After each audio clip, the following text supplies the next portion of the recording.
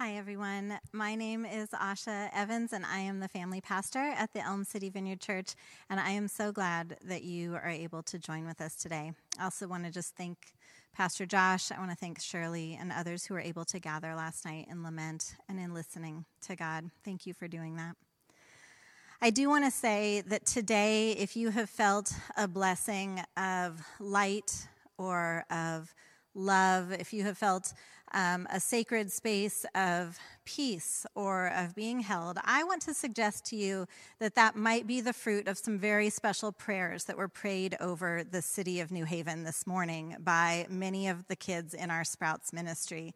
They took a hike. We took a hike this morning up to the top of East Rock, extended our hands in blessing over the cities that we could see, and just asked for more of God, more of God's light, more Jesus, more goodness, more provision, more rescue for all of us. So I am grateful for that.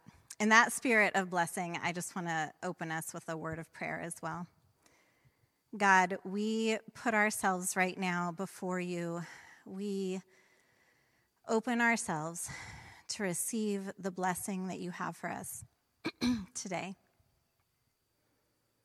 God, would you do whatever work needs to be done to overcome any obstacles, whether they are within us or whether they are outside of us, so that we could be people who receive from you today.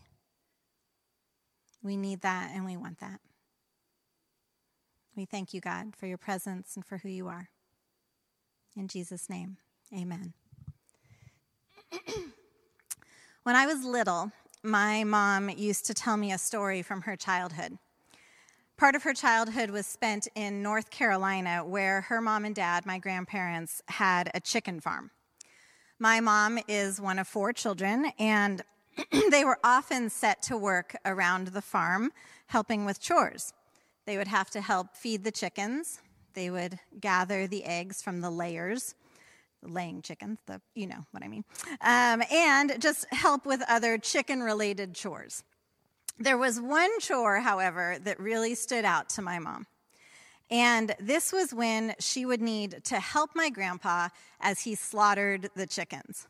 And I want to apologize right now to Sophia or any other chicken-loving friends we have in the crowd today for this graphic account.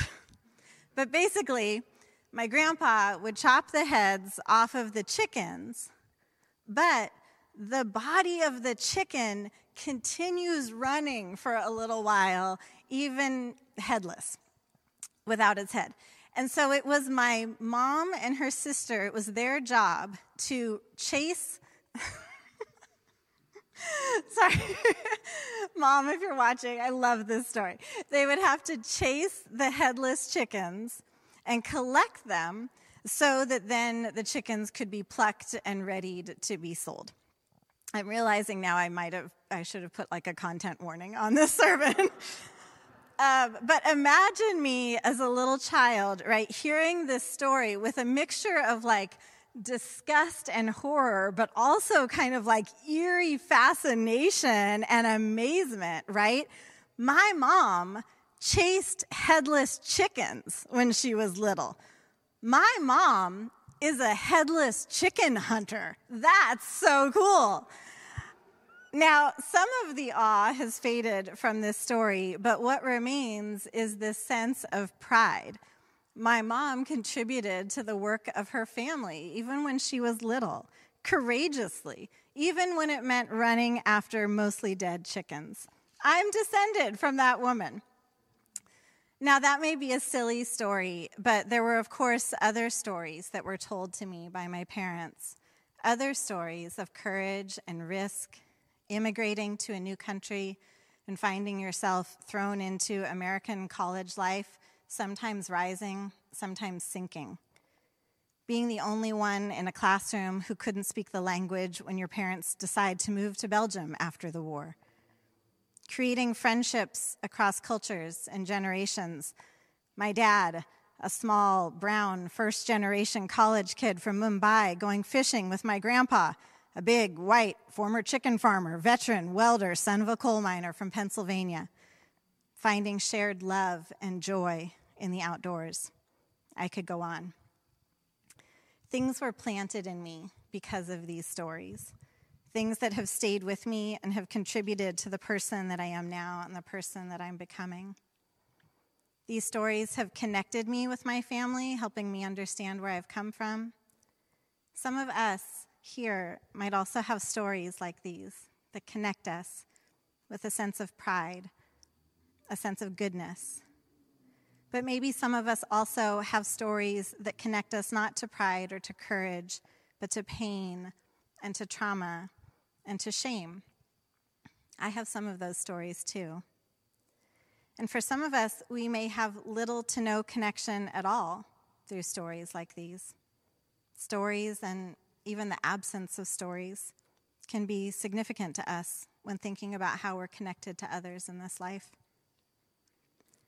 We've been in a series called Drawing Near, the blood that opens a new and living way, in the book of Hebrews. In our journey through these scriptures, we are coming today to one of my favorite sections, Hebrews chapter 11, often called the Hall of Faith. Here we find story after story from the lives of the people of God. Some get a few verses, some a whole paragraph, some just a phrase, and there are countless more that go unnamed here. But why here? Why now? Why include all these reminders and stories? The author of Hebrews has been delivering a powerful message to the people of God, a message of exhortation, a message of warning, a message of hope. The way has been made for us to draw near to God. The sacrifice of Jesus made once for all, spilled blood that cleanses, that tears the veil, that invites us into the throne room of God. This is the way, to quote The Mandalorian. We find in this way that not only is the invitation to draw near to God as he has drawn near to us, but also to one another. And that in this drawing near, we are not alone. We are among a people. As we read in Hebrews 10, verse 39, but we are not among those who shrink back and so are lost, but among those who have faith and are saved. The author wants to remind the listeners that they are among a people, that they belong to the family of faith. They are not alone. They belong to a people that has clung to faith, that has courageously pressed on, even in the face of suffering. As Josh talked about last week, suffering in which God was near to them. This is where the author of Hebrews chooses to introduce the stories of faith in Hebrews chapter 11. So rather than me reading this chapter to you, I invited some folks from our community of faith to read them to us today. Here is Hebrews chapter 11, the Hall of Faith. Faith is being sure of what we hope for. It is being sure of what we do not see. That is what the people of long ago were praised for. We have faith so we understand that everything was made when God commanded it. That's why we believe that what we see was not made of what it could be seen. Abel had faith, so he brought to God a better offering than Cain did. Because of his faith, Abel was praised as a godly man. God said good things about his offerings. Because of his faith, Abel still speaks. He speaks even though he is dead. Enoch had faith, so he was taken from this life. He didn't die. He couldn't be found because God had taken him away. Before God took him, Enoch was praised as one who pleased God. Without faith, it is impossible to please God. Those who come to God must believe that he exists, and they must believe that he rewards those who look to him. Noah had faith, so he built an ark to save his family. He built it because of his great respect for God. God had warned him about things that could not yet be seen. Because of his faith, Noah showed the world that it was guilty. Because of his faith, he was considered right with God.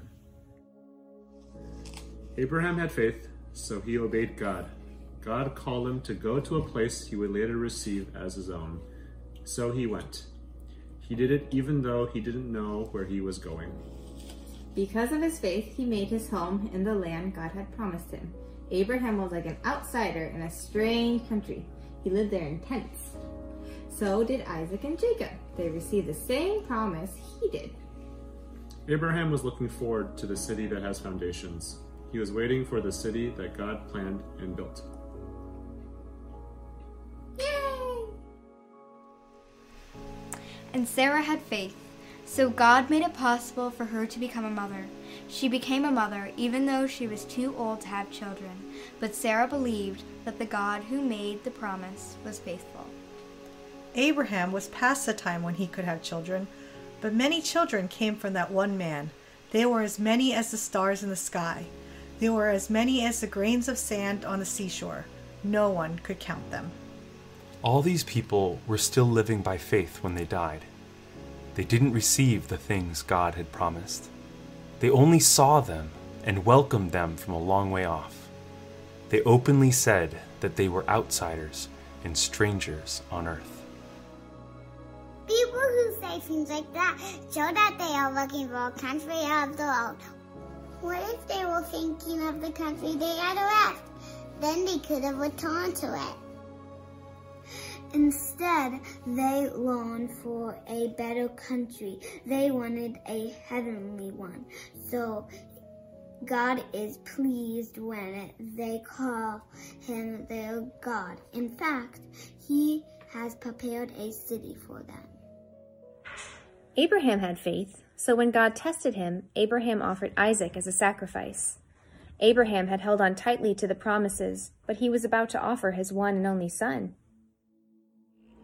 God had said to him, "Your family line will continue through Isaac." Even so, Abraham was going to offer him up. Abraham did this because he believed that God could even raise the dead. In a way, he did receive Isaac back from death. Isaac had faith, so he blessed Jacob and Esau. He told them what was ahead for them. Jacob had faith, so he blessed each of Joseph's sons. He blessed them when he was dying. Because of his faith, he worshipped God. Jacob worshipped as he leaned on the top of his walking stick. Joseph had faith, so he spoke to the people of Israel about how they would leave Egypt someday. When his death was near, he spoke about where to bury his bones. Moses' parents had faith, so they hid him for 3 months after he was born. They saw he was a special child. They were not afraid of the king's command. Moses had faith, so he refused to be called the son of Pharaoh's daughter. This happened after he had grown up.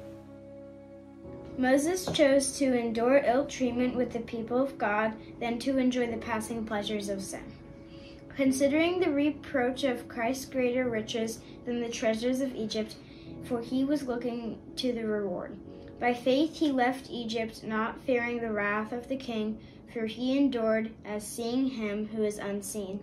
By faith he kept the Passover and the sprinkling of blood, so that he who destroyed the firstborn would not touch them. The people of Israel had faith. They passed through the Red Sea. They went through it as if it were dry land. The Egyptians tried to do it also, but they drowned. Israel's army had faith, so the walls of Jericho fell down. It happened after they had marched around the city for 7 days. Rahab, the prostitute, had faith, so she welcomed the spies. That's why she wasn't killed with those who did not obey God. How much more do I need to say? It would take too long to recount the stories of faith of Gideon, Barak, Samson, Jephthah, David, Samuel, and all the prophets. By faith, these people overtook kingdoms, ruled by justice, and received what God had promised them. They shut the mouths of lions, quenched the flames of fire, and escaped death by the edge of the sword. Their weakness was turned to strength. They became strong in battle and put whole armies to flight. Women received back their dead. The dead were raised to life again. There were others who were made to suffer greatly, but they refused to be set free. They did this so that after death they would be raised to an even better life. Some were made fun of and even whipped. Some were held by chains. Some were put in prison. Some were killed with stones. Some were sawed in two. Some were killed by swords. They went around wearing the skins of sheep and goats. They were poor. They were attacked. They were treated badly. The world was not worthy of them. They wandered in deserts and mountains. They lived in caves. They lived in holes in the ground. All these people were praised because they had faith, but none of them received what God had promised. That's because God had planned something better for us, so they would only be made perfect together with us.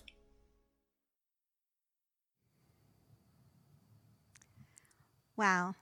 Thank you to all who contributed to that video. And if we do nothing else today in this service, I think it has been worth it just to hear those words read to us and read over us as a community.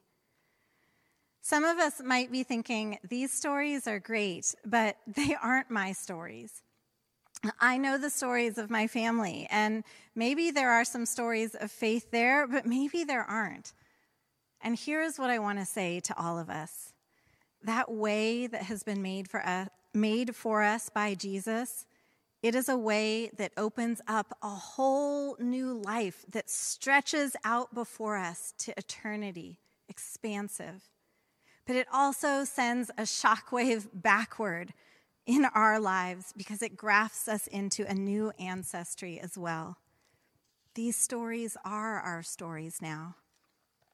The primary connection that the people from these stories have is not found in their shared blood, but in Jesus' shed blood. It's a thread that meanders not through DNA, but through devotion. The Bible speaks of this new family, this new belonging through faith in many ways. In the Gospel of John, an account of Jesus' life, we read this. Yet to all who did receive him, to those who believed in his name, he gave the right to become children of God. Children born not of natural descent, nor of human decision or man's will, but born of God. In Romans, this new family of God is described like branches that are grafted into an existing tree. Grafting is this ancient practice that the audience would have been familiar with, where a branch from one tree is connected to the rootstock of another tree. And the two parts heal together and form something new. The life of the tree, the nutrients taken in by the roots, now flow into the more recently connected branch. And the two different trees now have the same source and lifeblood. We, the family of God, are connected to one another and to these ancient stories with the same lifeblood. When I first heard stories about Jesus and began putting my faith in him, it felt surprising and scandalous and a little crazy. I was beginning to believe in God, and not only that, I was beginning to believe in a particular person who lived thousands of years ago, who made particular claims about himself and God, and who lived in a particular way, and who is now thought to be, after having been killed and buried, and apparently whose death has major implications for my particular life, he is now supposedly alive and through the Spirit of God running around at work in the world. This seemed all a little much for me. I remember meeting other people in the college fellowship group that I was a part of, and I would whisper to them in hushed tones, like, "So you believe it too, right? Like all of it, you believe it too?" This faith seemed both outrageous and essential, and it connected me to people in a way that I hadn't known before. Increasingly, I found myself among a people of faith, and I began to take these stories of faith, stories that went far beyond my little faith community in America, stories that went back across the world to all the corners of the earth, and back to Hebrews 11, to the heroes of the faith. Was I among these people too? The answer, according to the author of Hebrews, is yes. Yes, we are among the people who have faith. And not only that, but this belonging, this being among, changes us. Look at what it says again in verse 39. We are among those who have faith, and so are saved. This is a belonging, a being among that leads to life with God. This leads to flourishing. This leads to the goodness that God wants for us, and that leads to even more faith. When we think of faith, when I think of faith, I can often think of those of great faith. These were the giants of faith after all. Those whose, did you hear what we just read? Those whose faith moved mountains, whose faith raised the dead, that remained steadfast time and time again. And to be honest, when I think of that kind of faith, I'm not always encouraged. It's really hard to see myself in this company with my small amount of faith. I have not yet routed any armies, nor have I shut the mouths of lions, as far as I know. But I do remember Jesus' words about faith, that even the smallest bit holds enormous potential, faith the size of a mustard seed, that he always seemed to be calling out faith in those around him, urging them to trust him, to put their faith in him, to, like the author of Hebrews describes, have the assurance of things hoped for, the conviction of things unseen. Faith is the assurance of things hoped for, the conviction of things unseen. How does that kind of faith feel to you right now? Can you identify with these people of faith like Abraham, who set out not knowing where he was going? Or Jacob, whose faith was in giving a blessing at the end of his life? Or does your faith look like Moses, who chose to share in the sufferings of others? Or like Rahab, who courageously welcomed people she was not supposed to welcome? We've taken time over the course of this series to reflect back on the ways that we've been shaped in the past year by a global pandemic, by the ongoing outcry for racial justice in our country, by the weight of suffering and isolation and loss that so many of us and those around us have experienced, and honestly, that we continue to experience. And it's been good and right to do that. And today, I want to keep doing that. I want to reflect back on this past year, but I want to ask us, what are the stories of faith? What has faith looked like in this past year? Where did you have assurance of things hoped for? Where were you convinced of unseen realities? And as we do this, I want us not necessarily to take this time to think of all of our faithless times, because we may certainly have those too, but of the times of faith, even the smallest little bits of it, because it's those small little seeds of faith, those things that might seem so tiny to us, that God is committed to growing. Before we take this time to reflect, let me give you a quick story about gardening. My family will laugh listening to this. I am not a great gardener. I kill most of my houseplants. I love them, but I kill them, like without exception. And I love growing things outside in our yard, but I'm not very good at that either. But last fall, I decided I would do something that I had never done before. I would plant bulbs in the ground. I always think of this in the spring when I see the crocuses and daffodils coming up, like now. And I think to myself, I wish I had crocuses and daffodils in my yard. I should plant some. But you know, you don't plant them in the spring when you're thinking about it. You got to plant them in the fall when you're thinking about Halloween costumes and carving pumpkins and who to buy Christmas presents for. But for some reason, I thought about this year during a pandemic, I thought I should go out and buy some bulbs and get them in the ground before it freezes by any means necessary. And so, by faith, I planted bulbs. Then this curious thing happened. I mostly forgot about them. Through the dark of the winter, the cold of December, the freezing, the sleet, the feet of snow, December, January, February. But every once in a while, I would walk through my yard, past the places where I had deposited them, and I would think, something was planted here. There might even be something growing underneath the ground that I can't see right now. Maybe one day, in the spring, a year from now, 2 years from now, who knows how long these things take, it will poke through and I will see it. I didn't always remember. And even on the days I did think about those bulbs, I was often skeptical.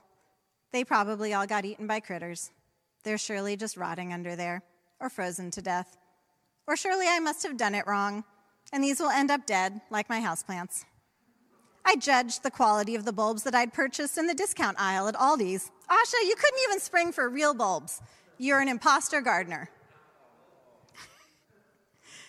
There was absolutely no sign of life that was apparent to me. And then one day it happened, just a week ago. A strange little sprout, I'd never seen this kind before, popped up, and then another and another. And now when I walk in my yard, I can see these little green spears poking up through the hard ground all over. They might still get frozen. I could still kill them. They might get eaten by animals, dug up by squirrels. Heck, my own kids could probably trample them. But all I can think of is that all that time when I couldn't see anything there, they were underground, alive somehow, waiting. I think that faith can be like that. I think it can be so small, like a bulb or a seed, and so mysterious. And it can take time to blossom, but that it can also get planted when we don't expect it. And maybe it's actually still surviving, even when there's no visible evidence of it. Maybe for the audience of the book of Hebrews, faith was being planted in them through their times of deep darkness and suffering. Maybe faith was nurtured as they remembered the stories of faith that had gone before them and in whose company they were now counted. Again, where did you see faith this past year? Where are you still waiting for it to grow? Where might it have been planted when you least expected it? And what were the stories of faith that you saw around you, that inspired you, that helped you to see what is unseen? We're going to take a few moments to just really reflect on that. I want to give us space in this time right now. If you have a journal, a piece of paper, if you want to take notes in your phone, I encourage you, think about what are those specific seeds? What are those places where you saw faith grow? So let's take a moment to do that.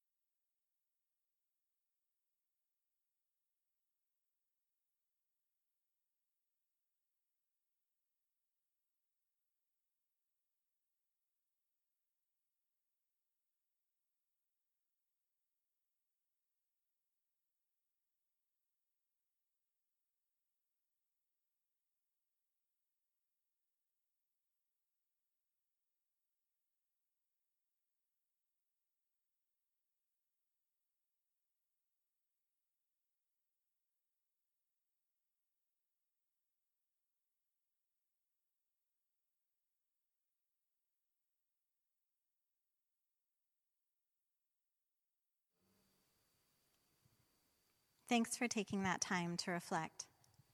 Where did a seed of faith show up for you? Was it the seed of faith that it took to actually text a friend a celebration? The seed of faith that got you out of bed or into non-Zoom pants? The seed of faith that it took for you to say, it's okay to lay down this burden with Jesus? The seed of faith to ask someone to pray for you, or the seed of faith it took to pray for someone else? Was it a seed of faith when you believed that God just might meet you in grief, in loneliness, in anger, in exhaustion? Was there a seed of faith when you showed up as you are, even though you didn't know what to say? Was there a seed of faith when you practiced a spiritual discipline of silence, of journaling, of reading your Bible? Did faith get planted when you refrained from that comment on social media, or was it when you courageously posted what you really thought? Or maybe was it there when you made the decision to stop scrolling altogether? Maybe it was a seed of faith that was present when you decided to celebrate something, or when you gave yourself room to grieve, having faith that God would meet you in both. I read this week that seeds contain the history of all the trees or plants that have come before them. I think our seeds of faith might contain the faith of those that have gone before us and of those around us. I had the chance this week to be part of some Zoom prayer meetings. We do what we can in a pandemic, right? In one, I was the one being prayed for. In another, it was someone else. After the prayer meeting for me, one of the folks who was there wrote to me and said, "That was so good for my faith, because I said to myself, I worship the same God Asha does."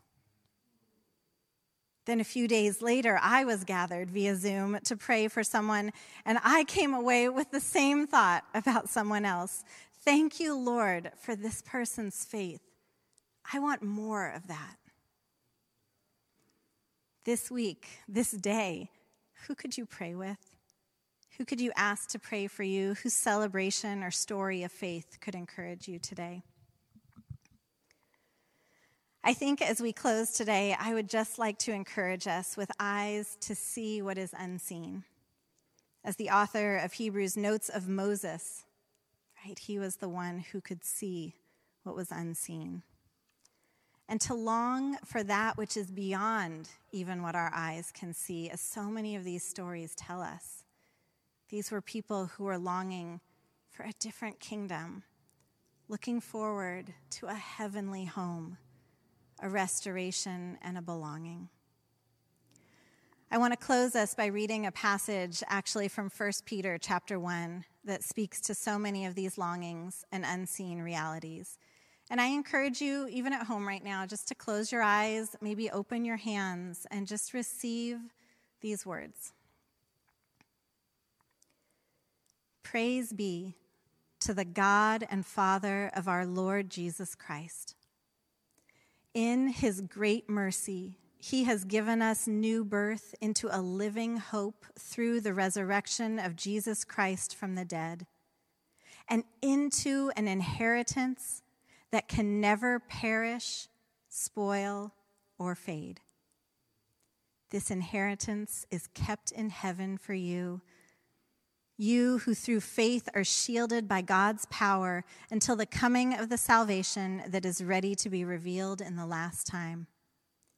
In all this you greatly rejoice, though now for a little while you may have had to suffer grief in all kinds of trials. These have come so that the proven genuineness of your faith, which is of greater worth than gold, which perishes even though refined by fire, may result in praise, glory, and honor when Jesus Christ is revealed. Though you have not seen him, you love him. And even though you do not see him now, you believe in him and are filled with an inexpressible and glorious joy. For you are receiving the end result of your faith, the salvation of your souls. May it be. Amen.